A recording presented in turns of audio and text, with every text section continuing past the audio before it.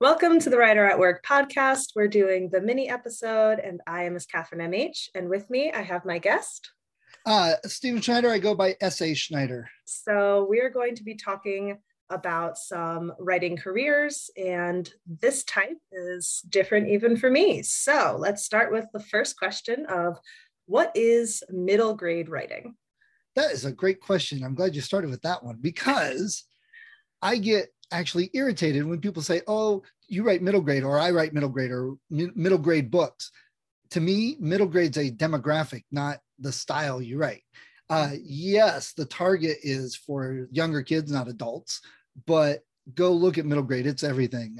I write fantasy for middle grade. I see lots, that's what Harry Potter is, right? Magical fantasy, urban fantasy for younger kids and adults.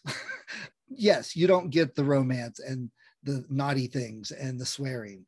It does fit the demographic, but middle grade covers all those grounds. Okay, so follow-up question on that then. What is the demographic? That's a good question too, because I've seen that all over the board. Me, I shoot for like 5th to 8th grade, though it extends down into 3rd, 4th, and sometimes up in the 9th. Part of it depends on the kids' reading levels. And sometimes I think people miss that. Yes, as kids get older, there's older books for them. But if a kid doesn't like to read, or a kid's not good at reading because of dyslexia, or they've never been, introduced to reading, that sometimes you try and throw Harper Lee at them in 9th grade, and they're like, yeah, this is why I don't like this.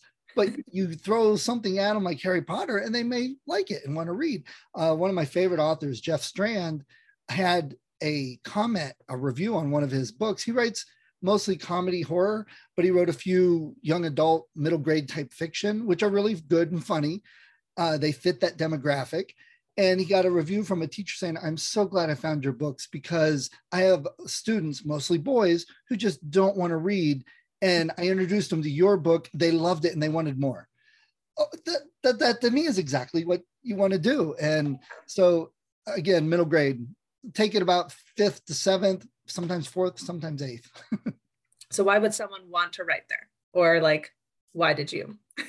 Because it was me, plain and simple. When I first started, I was trying to write adult horror thriller type, stuff I read, sci-fi, just all the, and I was getting frustrated. It just didn't sound right. It wasn't coming out right. And I was getting all sorts of feedback, change this, do this, blah, blah, blah. And it just was really getting frustrating because it's like, I can't be a writer. I'm not a writer. I'll never be able to do this. But I was working with Jay Thorne and Zach Bohannon at the time.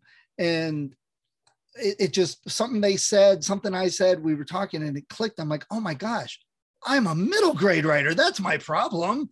I don't write adult stuff. I don't think like that. I mean, I get accused by my kids all the time. Some quote from Doctor Who where they call me the intergalactic 8-year-old. And I was like, why didn't I think of that? Why didn't it click?